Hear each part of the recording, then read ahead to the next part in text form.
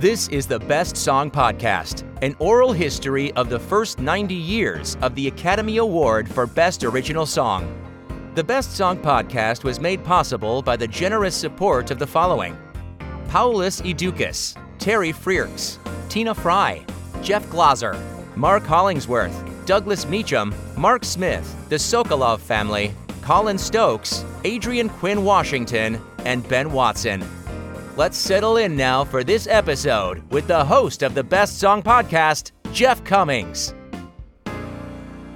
Hi there. We have a lot to cover in this episode, so let's get right to it. For the second consecutive year, a movie musical was the biggest moneymaker of the year, showing that there was still a place for music in the movies after Hollywood turned away from musicals in favor of big epics and small gritty dramas in the late 1950s and early 1960s.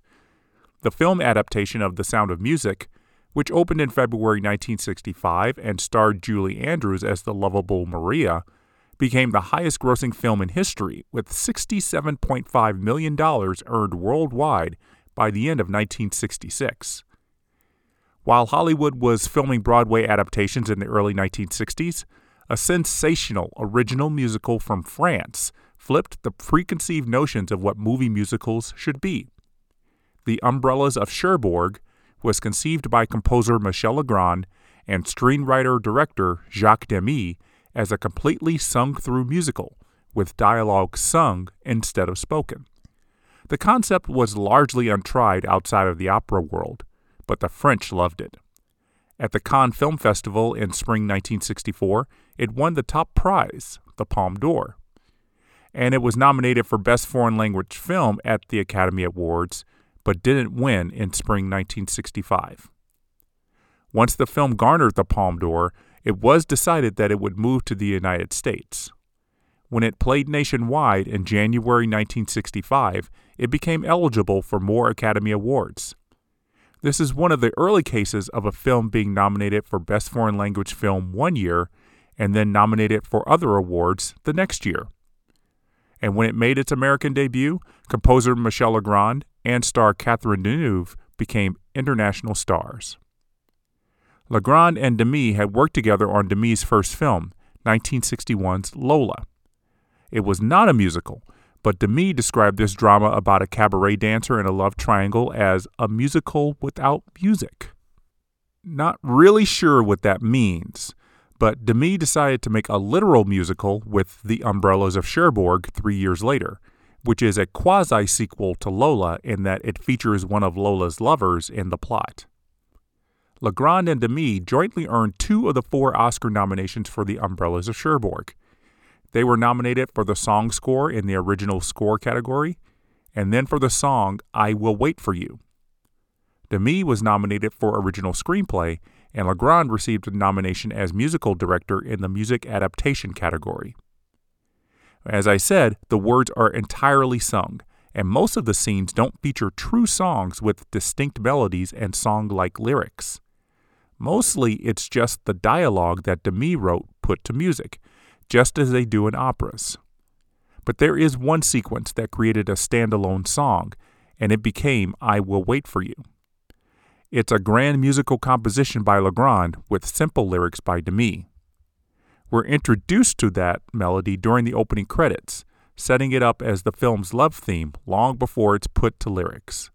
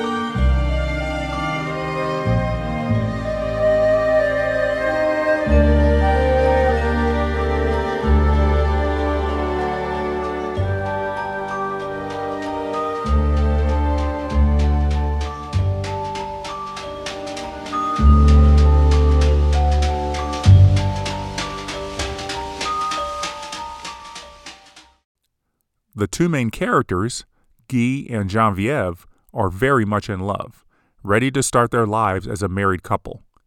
But Guy disrupts those plans when he announces that he's been drafted into the army to fight in the Algerian War for 2 years.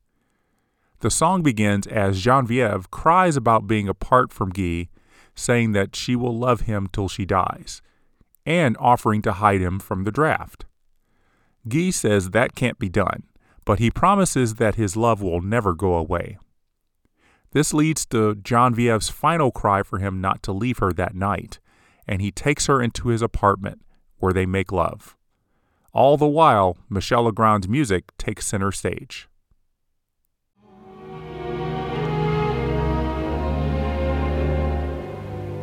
Mais je ne pourrai jamais vivre sans toi. Je ne pourrai pas, ne pars pas, j'en mourrai. Je te cacherai et je te garderai. Mais mon amour ne me quitte pas. Tu sais bien que ce n'est pas possible. Je ne te quitterai Mon amour, il faudra pourtant que je parte. Tu sauras que moi, je ne pense qu'à toi. Mais je sais que toi, tu m'attendras.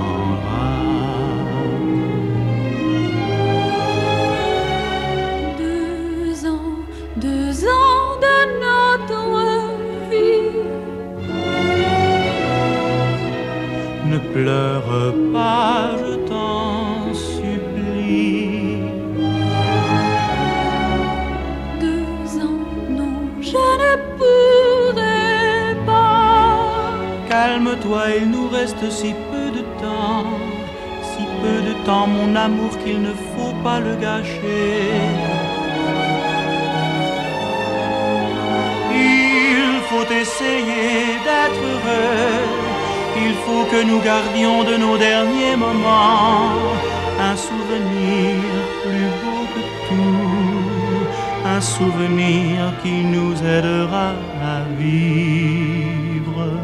J'ai tellement peur quand je suis seule. Nous nous retrouverons et nous serons Tu plus connaîtras d'autres femmes, tu m'oublieras.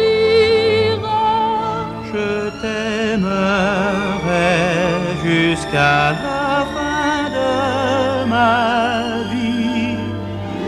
Guy, je t'aime, ne me quitte pas.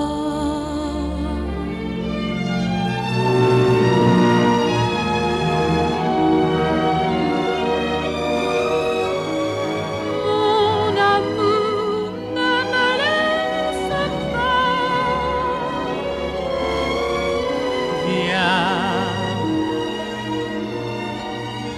Viens, mon amour, mon amour.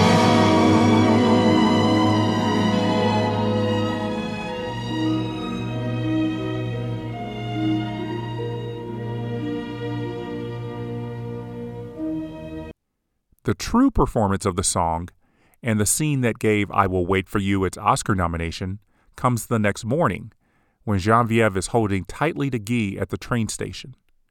The words she begins singing in French translate directly to, "My love, I will wait for you all my life." She continually pleads for him not to get on the train, saying they have more time left. The music gets grander before Guy gets on the train, when Guy says "Mon amour," or "my love," and Geneviève says "Je t'aime," I love you.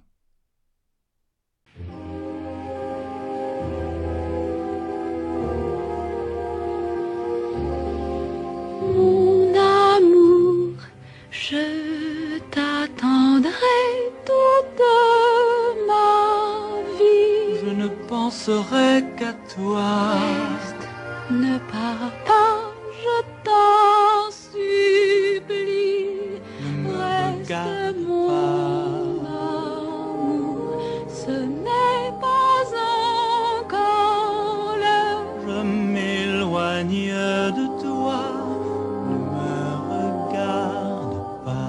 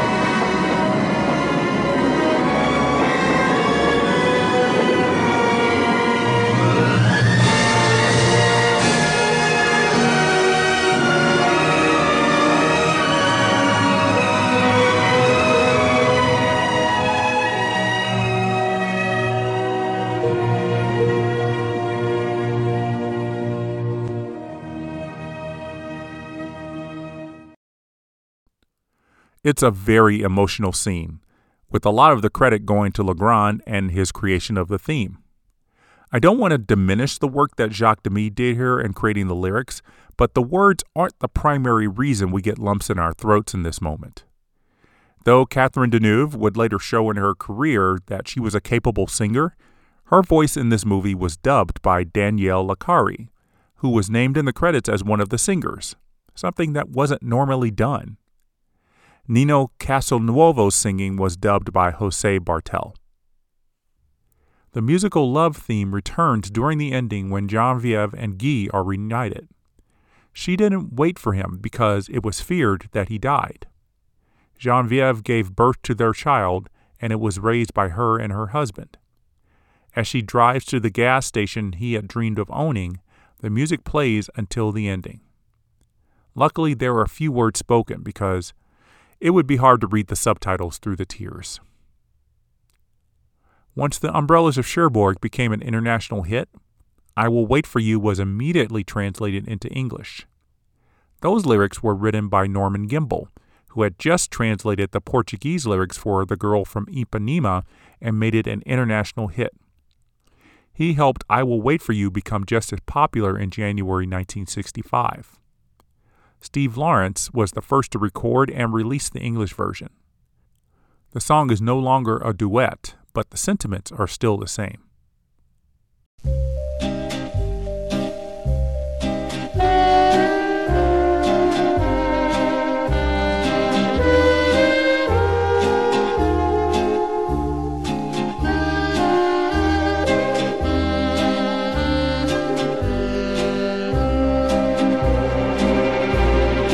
If it takes forever, I will wait for you. For 1,000 summers, I will wait for you. Till you're back beside me, till I'm holding you, till I hear you sigh here in my arms. Anywhere you wander, anywhere you go, every day remember how I love you so. In your heart believe what in my that forevermore I'll wait for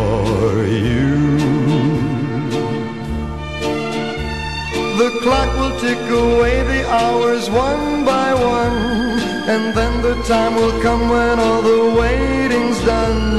The time when you return and find me here and run straight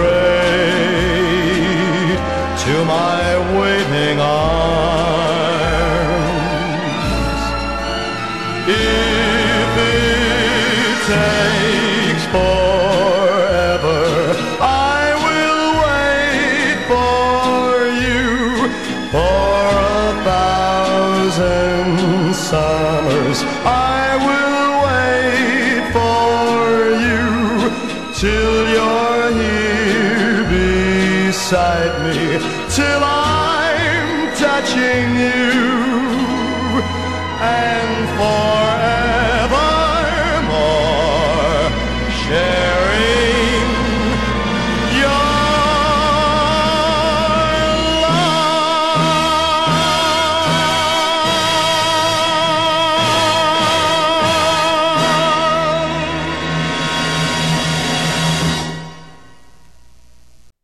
Because the English version of the song did not appear in the original version, Norman Gimbel was not part of the Oscar nomination for I Will Wait for You. But his version helped increase the visibility of the song and convince Academy voters to pick it as a nominee. Perhaps Demy and Legrand will thank Norman Gimbel if they win the Academy Award. Another song from the Umbrellas of Cherbourg almost made its way onto the official Oscar nominations list. In French, the title is Sur le quai, or On the Dock, and it made it onto the list of 10 songs that survived the preliminary nomination voting. It comes during a scene before Guy is called to war. The two lovers walk on the dock and talk about their future together. Geneviève says she will name their daughter Françoise, and Guy sings about the gas station he will own before Geneviève complains about him smelling like gasoline all day. The song ends with a fast melody as Geneviève mimics the anger her mother will have when she learns of their marriage plans. Nous aurons des enfants. J'appellerai ma fille Françoise. Et si c'est un garçon? Ce sera une fille. Il y a toujours eu des filles dans la famille.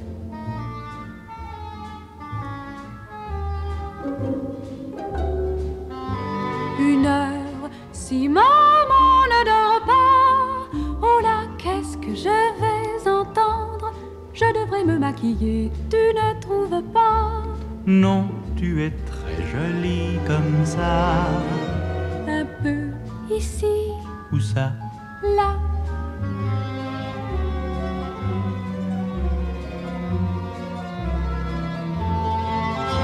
Nous vendrons des parapluies, et puis non, pas des parapluies. Nous vendrons le magasin. Nous achèterons une station-service. Pourquoi? Quelle idée? Toute blanche, avec un bureau, tu verras. Tu sentiras l'essence toute la journée. Quel bonheur! Nous serons très heureux. Et nous resterons amoureux.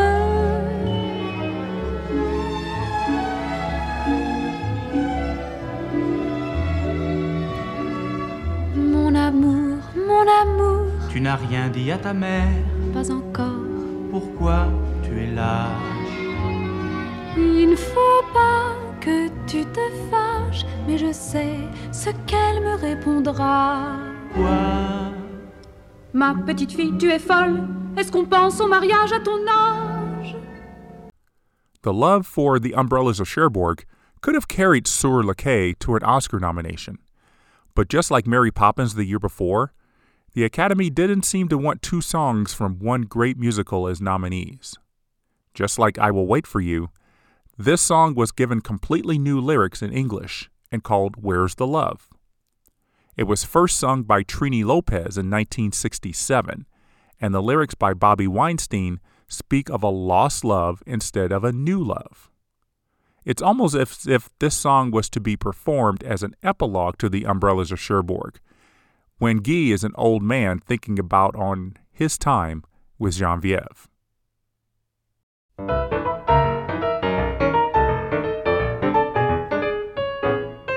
Where's the love that I knew? The love that changed my life around. I'm on a cloud and I wish I knew what to do to get my feet back on the ground. Just when I think I'm over you, you haunt me once again. Where's the love that I knew? What did I do to make you go? Knowing it hurts me, I can't help wondering who enjoys the kiss I used to know.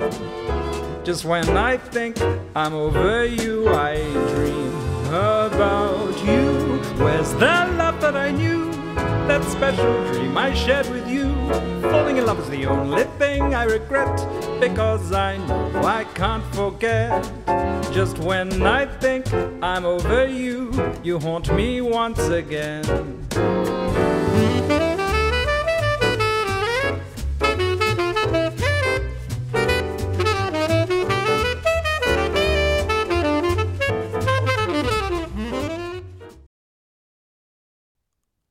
Remember that I said Where's the Love was not recorded until 1967, more than a year after the Academy Awards that featured the Umbrellas of Cherbourg.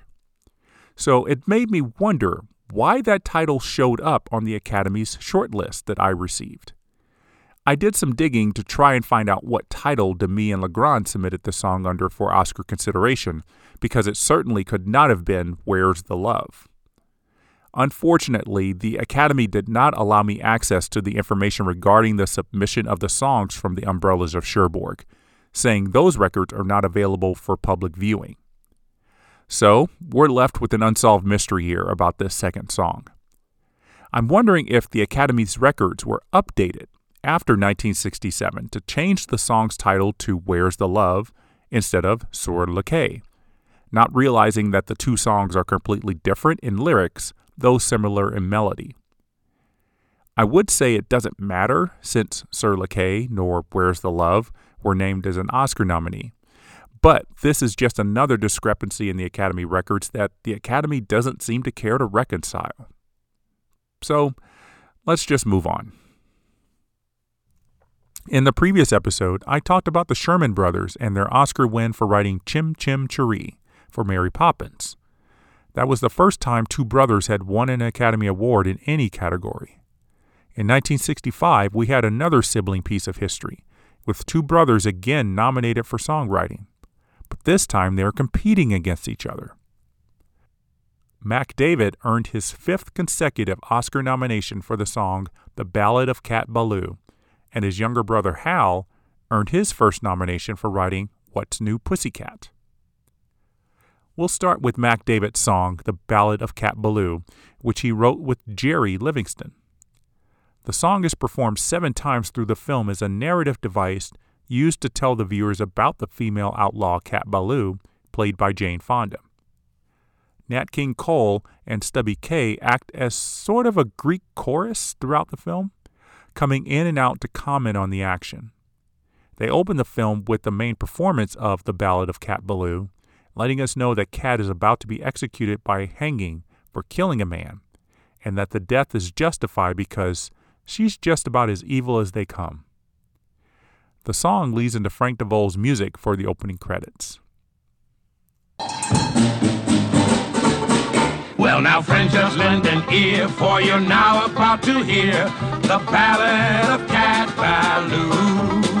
It's a song that's newly made, and Professor Sam Gashade and the Sunrise Kid are singing it for you.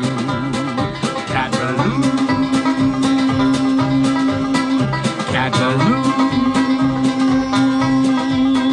Cat Ballou.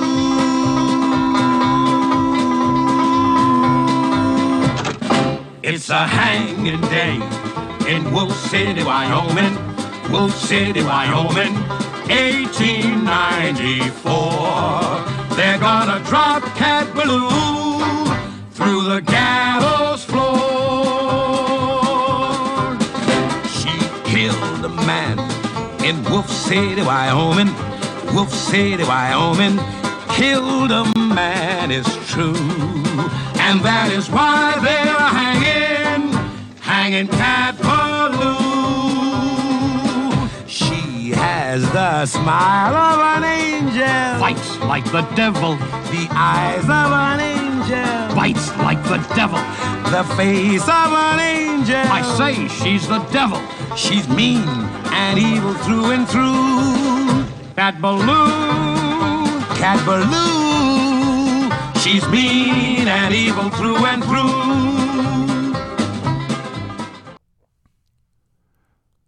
Since Nat King Cole and Stubby Kaye play banjos on screen, the song definitely needed to be heavy on the banjo. It sounds a bit odd to hear Nat King Cole not singing in his signature soft and smooth tones, but I think that's what makes the performance of the song so wonderful. Plus, he adds some diversity to the cast, which is made of only one other person of color, an Indian man played by Tom Nardini. The second performance of the Ballad of Cat Ballou comes right after the opening credits, where we see Cat Ballou in prison the day of her hanging. A group of churchwomen start singing outside her window, with Cole and Kaye countering the women with a brief reprise of the ballad that takes us back to the day Cat arrived on the train to start a new life as a school teacher. Pray, Jezebel, pray. Pray, Jezebel, pray. We will seek salvation. Pray, Jezebel, pray. Cat Ballou. Pray, Jezebel, pray. Cat Ballou. If we would seek salvation. Cat Ballou. Pray, Jezebel, pray. Cat Ballou. Cat Ballou. Cat Ballou.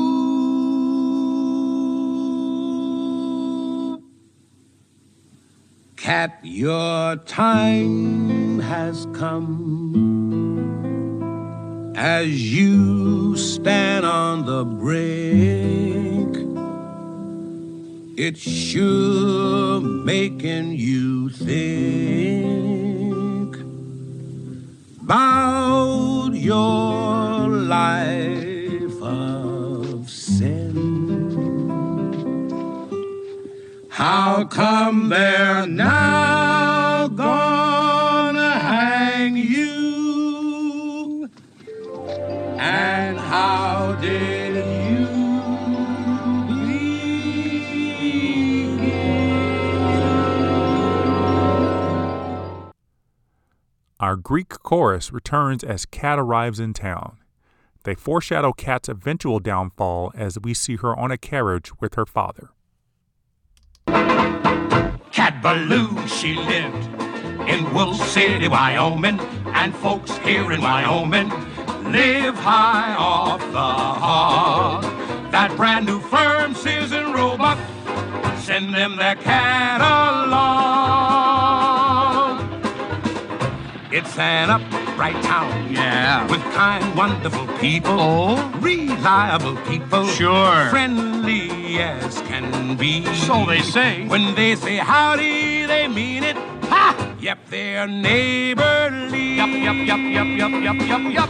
If only Cat had behaved, these folks would befriend her. If Cat had behaved, their hearts they would lend her. But Cat was depraved. To hell now they'll send her. She could have lived like others do.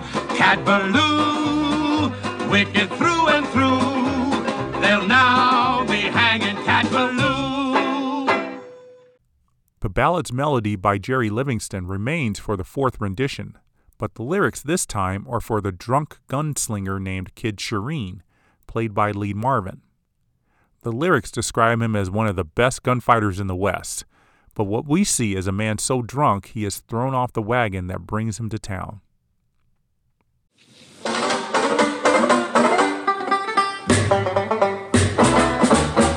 Then there came to town a gun deadly and frightening, a gun quicker than lightning, fastest gun you've seen.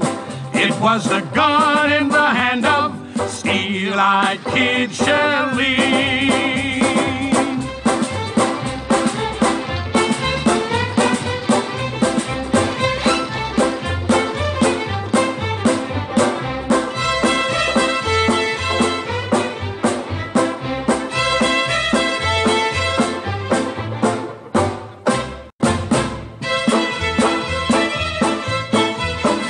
Just one look at him had folks starting to booger.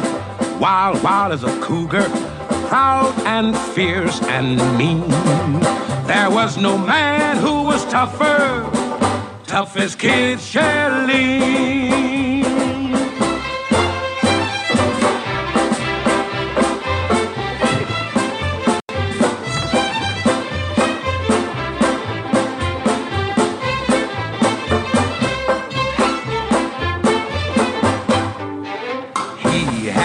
Eyes of a killer, Cold as a devil, the look of a killer, the look of a devil.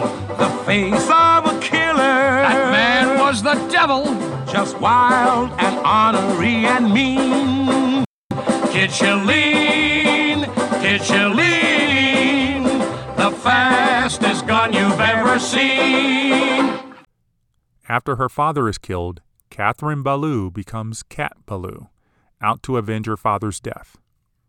This rendition of her ballad comes after a very tender song that Nat King Cole performs called They Won't Make Her Cry, and those lyrics find their way into this version of Cat Ballou.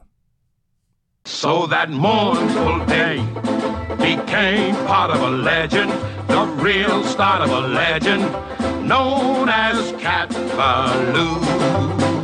They'll never make her cry. The day the law filled her heart with a hate that grew. Makes no difference how they try, they'll never make her cry. When you have no tears, then you gotta have something. Hate really is something. Blood is what you need. They'll never make her cry. And Cat Ballou made her mind up to make this country bleed. Makes no difference how they try, they'll never make her cry.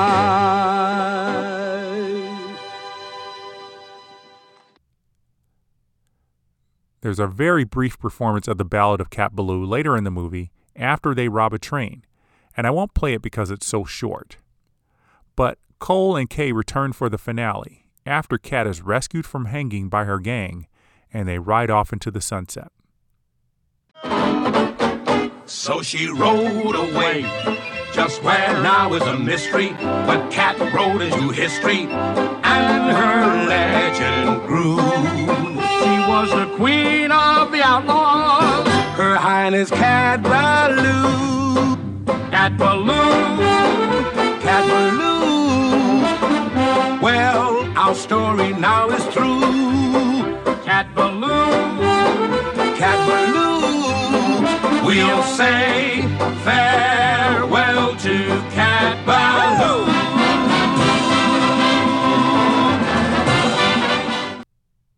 This was one of a handful of movies in which Nat King Cole did not play himself as a singer in a nightclub. And unfortunately, it was his last. Cole apparently did not know it at the time, but he was sick with terminal lung cancer after years of smoking. The toll his body took during filming was hard to see. We see the Nat King Cole that was charming and handsome, though in between takes his co-star said he was often coughing strongly. Add to it the nightly singing gigs he was doing in Lake Tahoe, and it became too much to handle. Nat King Cole died February 15th, 1965, 4 months before Cat Ballou hit theaters. Newspapers reporting his death did not mention his role in Cat Ballou, and it was only when the film premiered did he get a few mentions. Jerry Livingston and Mac David had been working together constantly since their last movie collaboration earned them an Oscar nomination in 1959. They wrote the theme songs for all 4 of the detective TV shows that Warner Brothers was producing between 1959 and 1963. Because those songs would appear in every episode, Livingston and David were getting hefty royalties for their work, even though they never got nominated for an Emmy for writing the theme songs. While Mac David was finding good work on TV and in film, his brother Hal was finding quick success in the business. It was a fateful meeting in 1957 with composer Burt Bacharach that launched him into a long partnership that brought a new flavor of movie music to the screen.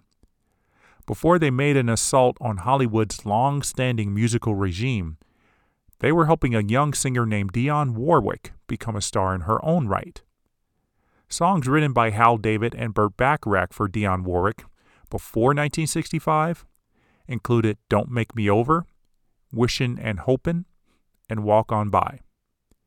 From then on, pretty much anything that Dionne Warwick sang through the late 1960s and most of the 1970s was written by Bacharach and David. But Dionne Warwick wasn't the only artist getting to sing their songs. In 1965, the sexual revolution was fully in gear, and the movie What's New Pussycat epitomized all that was happening in the country with young single people. Warren Beatty, who was on his way to becoming the Casanova of Hollywood based on his numerous affairs with his leading ladies, was initially set to star in the film as the womanizer Michael, who was trying to settle down with little luck. The title of the movie came from Beatty himself, as he used to say, "What's New Pussycat?" when he answered the phone.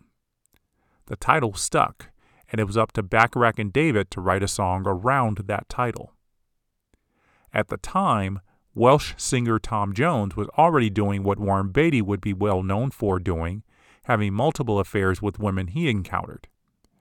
What made it more scandalous for Jones was that he was married, and he stayed married to the same woman from 1957 to 2016. But Tom Jones was the perfect choice to sing What's New Pussycat, and it became his signature song. We hear it during the opening credits, which features animation of peacocks and dancing cats to the beat of a waltz inspired by the 3 syllables of pussycat. It's not as scandalous a song as you might think. It's a love song in which Tom Jones sings about his lover's pussycat nose, pussycat lips, and pussycat eyes. The whoa, whoa, whoa has become one of the big sing-along moments whenever Tom Jones performs it in concert. What's new, pussycat? Whoa, whoa, whoa. What's new, pussycat? Whoa, whoa, whoa, whoa. Pussycat, pussycat, I've got flowers and lots of hours to spend with you. So go and powder your cute little pussycat nose. Pussycat, pussycat, I love you. Yes, I do. You and your pussycat nose. What's new, pussycat? Whoa, whoa, whoa. What's new, pussycat? Whoa, whoa, whoa. Pussycat, pussycat, you're so thrilling, and I'm so willing to care for you. So go and make up your big little pussycat eyes. Pussycat, pussycat, I love you. Yes, I do. You and your pussycat eyes. What's new, pussycat? Whoa, whoa, whoa. What's new, pussycat? Whoa, whoa, whoa. Pussycat, pussycat, you're delicious, and if my wishes can all come true, I'll soon be kissing your sweet little pussycat lips. Pussycat, pussycat, I love you. Yes, I do. You and your pussycat lips. You and your pussycat eyes. You and your pussycat nose. Not only did the song give Bacharach and David their first Oscar nominations, it was their highest charting song in their young partnership. Despite Tom Jones being a subject of the British Empire, the song only went to number 11 on the UK charts. In the United States, though, Americans went mad for it, and it almost made it to number 1 on the Billboard charts, with the Rolling Stones song I Can't Get No Satisfaction stopping its run. Moving on to the 4th nominated song, and it comes from one of the least known on-screen collaborations between Elizabeth Taylor and Richard Burton during their tumultuous relationship. The Sandpiper was much more intimate and much less expensive than the last movie they did together, the colossal flop Cleopatra. And it was the first movie they did as a married couple after starting an affair while each were married to other people. Maybe it was because their picture was in every tabloid magazine, or just because they were pretty good actors, but The Sandpiper turned out to be a big hit with $13 million in grosses. The song written for the film, called The Shadow of Your Smile, also had a lot to do with the movie's success. Johnny Mandel, who composed the film's underscore, created the melody for the song and had Paul Francis Webster put lyrics to it. The film version cuts out the middle verse of the song to make sure it fits the length of time it takes to run the end credits. Here's the version released on the film's soundtrack album with the middle verse included. The shadow of your smile when you are gone will color all my dreams and light the dawn. Look into my eyes, my love, and see all the lovely things you are to me.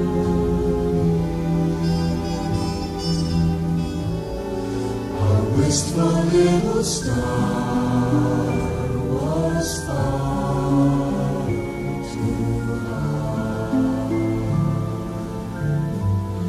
A teardrop kissed your lips, and so did I.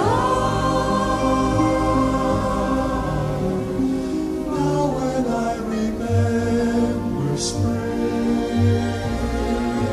all the joy that love can bring, I will be remembering the shadow of your smile.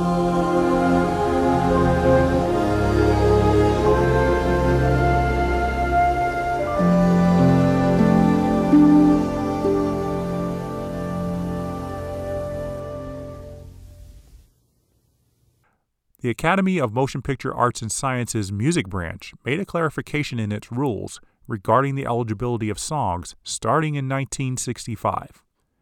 Specifically, the new rule states that, quote, a song must be used vocally in the body of an eligible motion picture.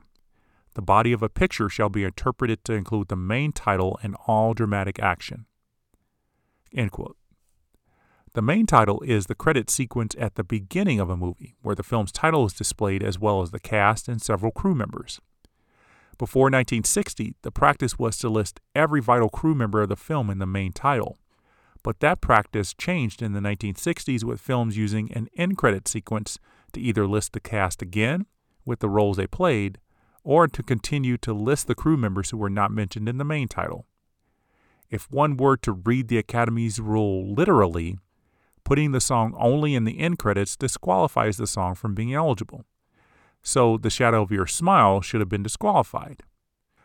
I'm willing to bet that the filmmakers appealed to the Academy to keep their song eligible, since the song is performed over the end credits in front of shots of Big Sur, California, where the film is set.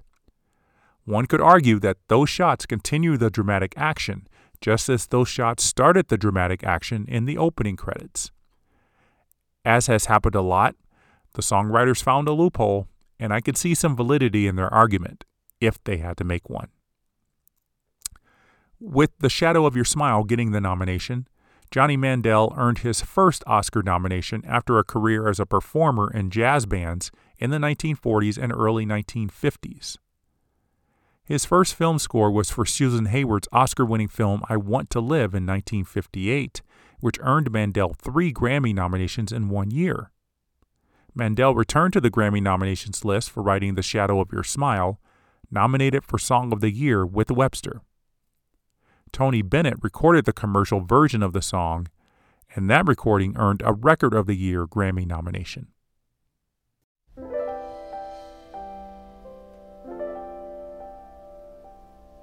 One day we walked along the sand, one day in early spring. You held a piper in your hand to mend its broken wing. Now I'll remember many a day and many a lonely mile, the echo of a piper's song, the shadow of a smile, the shadow of your smile.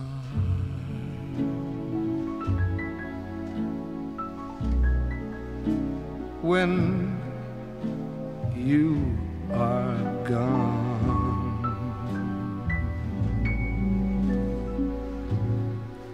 will color all my dreams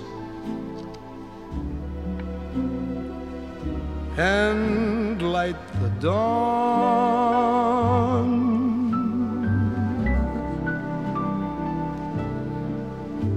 Look into my eyes, my love, and see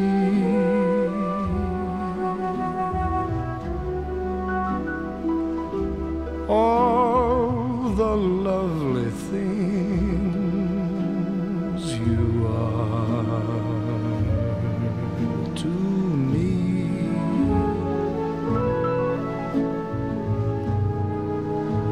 Our wistful little star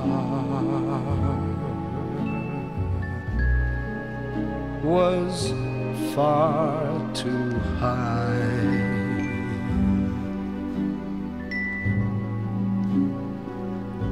A teardrop kissed your lips, and so did I.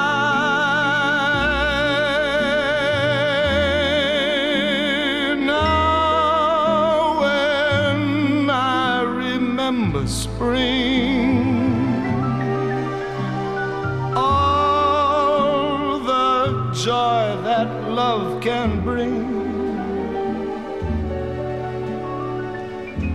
I will be remembering the shadow of your smile.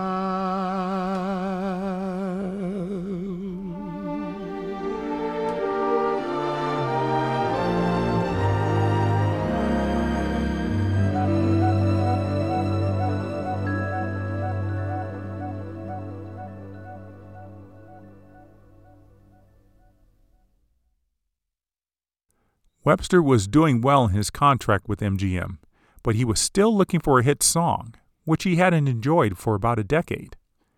Tony Bennett changed that, as his recording sold close to 1 million records in late fall 1965.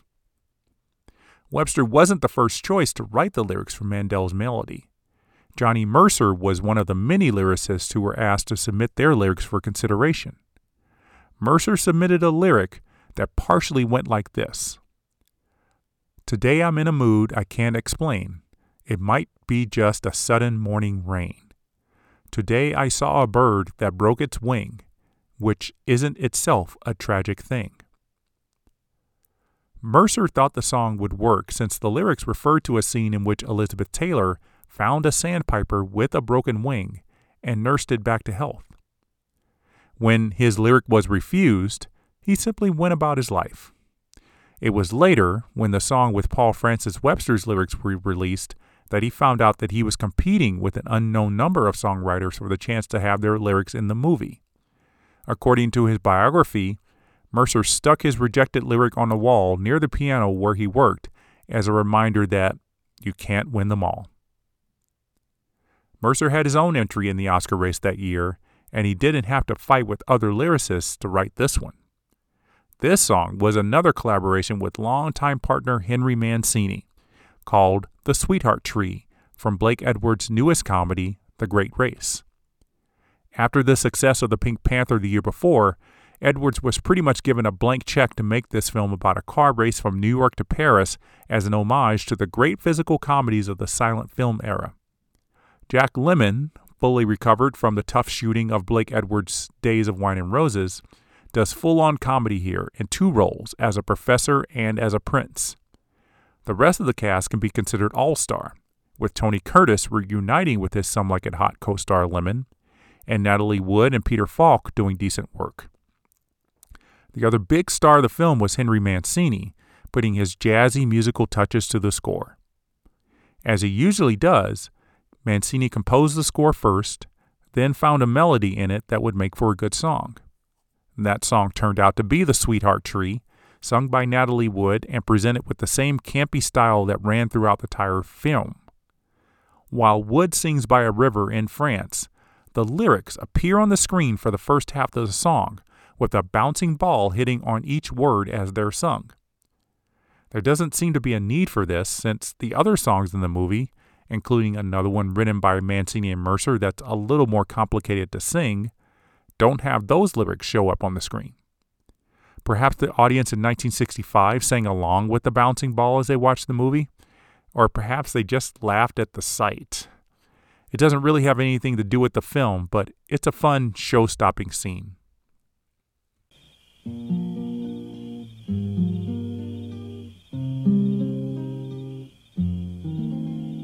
They say there's a tree in the forest, a tree that will give you a sign.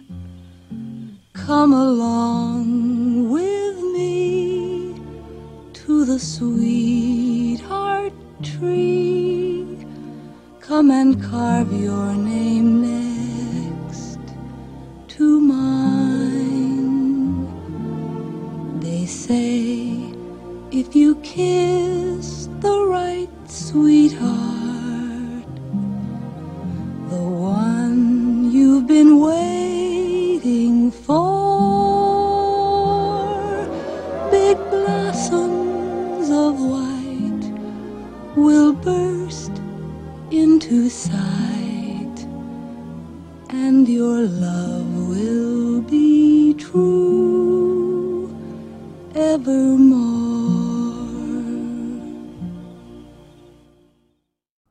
As you might know from her experience in West Side Story, Natalie Wood is just an average singer, and her singing was dubbed for The Sweetheart Tree by Jackie Ward, who dubbed Natalie Wood in 1965's Inside Daisy Clover as well. So these 5 song nominations for 1965 have a lot of diversity in them, but as they did in 1964, the Academy seemed to disregard some of the more popular songs from another very popular Beatles movie. Though not a sensation as much as A Hard Day's Night, the comedy called Help was another chance for the Beatles to sell some records. In this case, the 4 are playing themselves during a week of trying to record an album, while a cult is trying to retrieve a sacred ring that Ringo is wearing. It's a little nuts, much more chaotic than A Hard Day's Night, but the songs are still quite fun, including the title song. It's sung in the opening credits while the leader of this cult watches a film of the Beatles singing the song. He throws darts at the screen when he realizes that Ringo has the ring he desperately needs. I need somebody help, not just anybody help. You know I need someone help. When I was younger, so much younger than today, I never needed anybody's help in any way. But now these days are gone, I'm not so selfish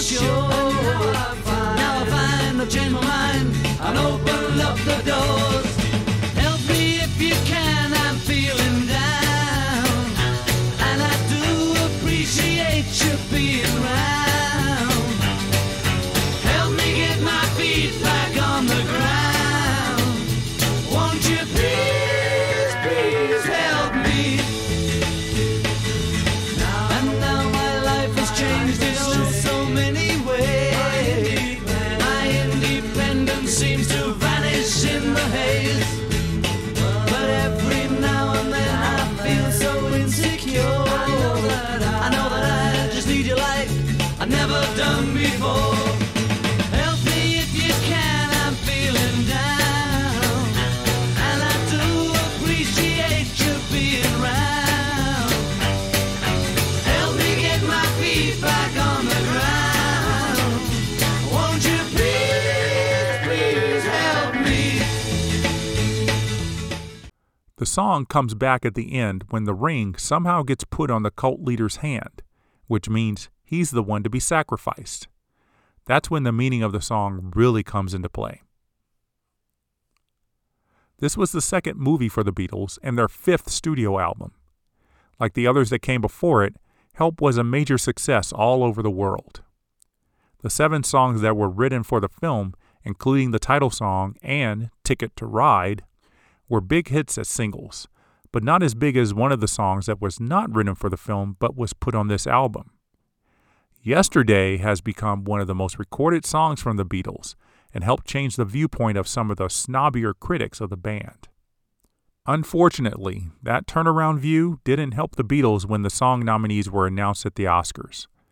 If the snub of the songs from A Hard Day's Night was a hard refusal to nominate any rock songs, saying no to Help or any of the other songs from that movie cemented the Academy's view on the Beatles at the time. Even the Hollywood Foreign Press Association denied any songs from Help with a nomination for the Golden Globes. 3 of the eventual Oscar nominees for Best Song, Ballad of Cat Ballou, The Shadow of Your Smile, and The Sweetheart Tree, were among the Golden Globe nominees. Singer Bobby Darin wrote the title song for his romantic comedy starring him and his wife Sandra Dee called That Funny Feeling, and the song is light and inoffensive, just like the movie.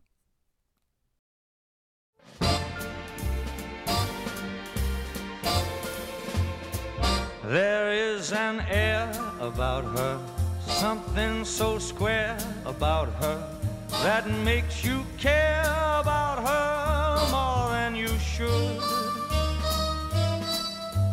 First that funny feeling, then the warm comes on, a dull familiar lull before the storm comes on. The inconceivable becomes achievable. It's unbelievable what you can do when that funny feeling touches you. And she has got that funny feeling too.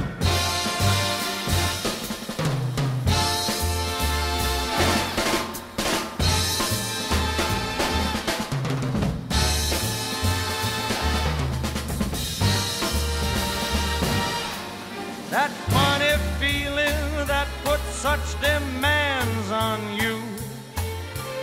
Better never let her get her hands on you. The inconceivable becomes achievable. It's unbelievable what you can do. Once that funny feeling touches you, and she has got that funny feeling too.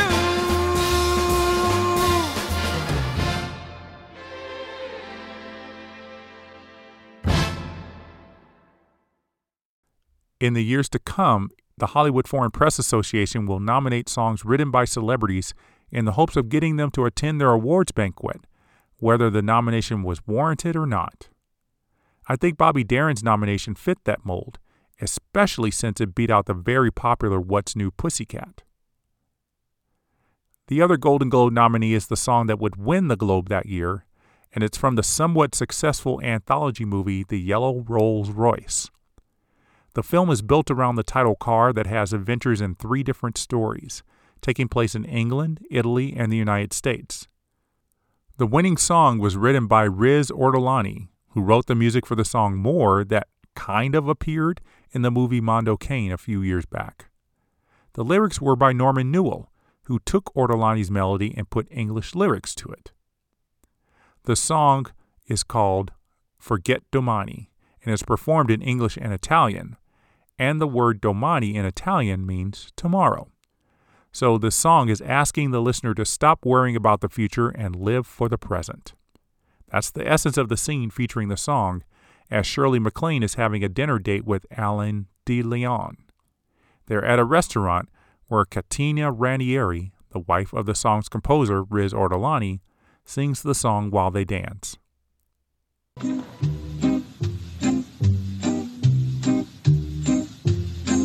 Domani, forget domani.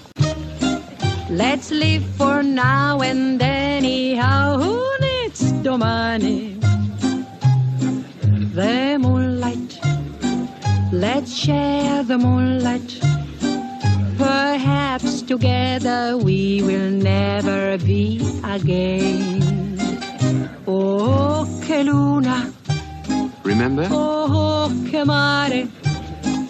Oh, what a moon and what a sea, and you with me. I get so dizzy when you're standing near. It's not the music that you hear. My heart is beating like the jungle drums. Let's live the minutes as they speed away and hope it's true what the people say. When you're in love, domani never comes. Let's forget about domani. Let's forget about domani. Let's forget about domani, for domani never comes. Let's forget about tomorrow, for tomorrow never comes. Look, isn't it wonderful? The song is pretty good enough for a Golden Globe, but apparently not good enough for an Academy Award nomination. And it wasn't even good enough to make the preliminary voting into the top 10. The Golden Globe Award was given to Riz Ortolani and Norman Newell in February 1965, just as voting was ending for Oscar nominations. The win for Forget Domani didn't seem to help his chances at the Oscars, and as we'll see, many Golden Globe winning songs and nominees will seemingly be ignored by the Academy, and vice versa. 1 month later, The Shadow of Your Smile and I Will Wait For You were competing at the Grammy Awards for Song of the Year, which is given to the songwriters. Those songs were nominated with John Lennon and Paul McCartney's song Yesterday, which, as I said earlier, became one of the most recorded songs in history. Earlier in the evening, Johnny Mandel won the Grammy for Best Score Album for a Motion Picture for his work on the Sandpiper, and he had a second one in his hand when he won with Paul Francis Webster for Song of the Year for Shadow of Your Smile. Though the Grammy Award meant a lot because it came from the voters in the music business, the Academy Award was still the gold standard for movie songwriters, and everyone wanted at least the nomination. That ceremony was held on April 18, 1956, just 2 days after Henry Mancini's 42nd birthday. Burt Bacharach was the only other nominated songwriter to have a birthday within a month of the Oscars, turning 38 in mid-May. The ceremony was history-making, as it was the first to be broadcast on television in color. That meant the women were eager to show off their favorite designers' very colorful gowns, and many did not disappoint. The gold on the large Oscar statues on stage were given an extra sheen, and fountains gushed water throughout the show. This was Bob Hope's 15th time hosting the Oscars, and the Board of Governors presented him with their first Academy Gold Medal at the end of the show for his dedication to movies and to the Academy. Long before that, the 5 nominated songs were performed in living color by several famous performers.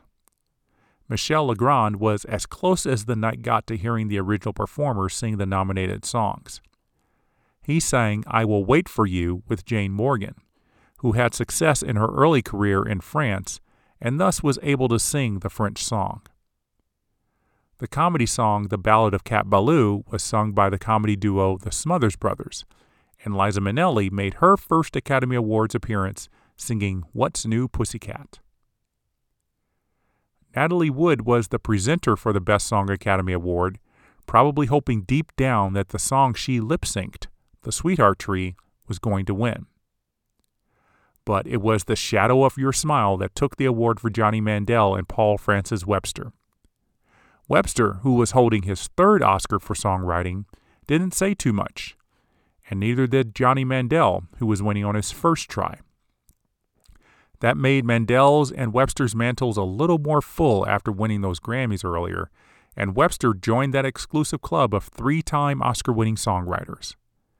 It will be interesting to see if he can join the even more exclusive group of 4-time winners, but I won't give anything away about that. You'll just have to listen to more episodes of the Best Song podcast to find out how Webster does and how Mandel does in future Academy Awards ceremonies. I know I spoke a lot already about the Umbrellas of Cherbourg, especially how one of the songs was listed in the official Academy record under an English title, even though that English version didn't come out until about 18 months after the Academy Awards ceremony. But there's a little more to this story, and it involves the song that actually did receive the Oscar nomination. In the official Academy Online database, as of the recording of this episode in 2023, the nominees for I Will Wait for You are Michel Legrand, Jacques Demy, and Norman Gimbel. Now, as I said earlier, Norman Gimbel was not named as one of the nominees back in 1966 when the Oscar nominations were first announced, even though he created the lyrics for the popular English version. But his name is there now, and I believe it was put in there sometime between the year 2000 and the year 2022. The Academy's official book on the first 70 years of the Oscars that was published in 1999 doesn't list Gimbel's name, so someone must have lobbied for his inclusion in the past 20 years or so. Maybe that someone was Gimbel himself. Whoever it was, that person discovered the rule in the 1965 rulebook that stated, quote, when the lyric in the second language is a totally new concept, a totally original lyric including a new title, then the second writer shall share the nomination and or award with the original writers, end quote. No one seemed to notice that rule before the Oscar nominations were announced in late winter 1965, or maybe it was too late for Norman Gimbel to be added to the nominations list. But someone wanted to make up for it. The Academy isn't able to give me any information regarding when Gimbel was added as a nominee for I Will Wait for You, and Gimbel passed away in 2018, so we're not going to get any answers for this. So we're just going to close out another episode of the Best Song Podcasts with more unsolved mysteries in this crazy Oscar category. Perhaps fortunately for us, 1966 is going to be a relatively quiet year for movie songs, but that doesn't mean the quality decreases. We'll find out which 5 songs get that nomination on the next episode. That's going to do it for this episode of the Best Song Podcast. My thanks to Andreas Bertram for sponsoring this episode. Thank you for singing along with me. Let's do it again next time. The Best Song Podcast is not authorized or endorsed by the Academy of Motion Picture Arts and Sciences. The show's creator, writer, producer, and editor is Jeff Commings. All music clips are permitted for use under the Education Clause of the Fair Use Doctrine in United States law.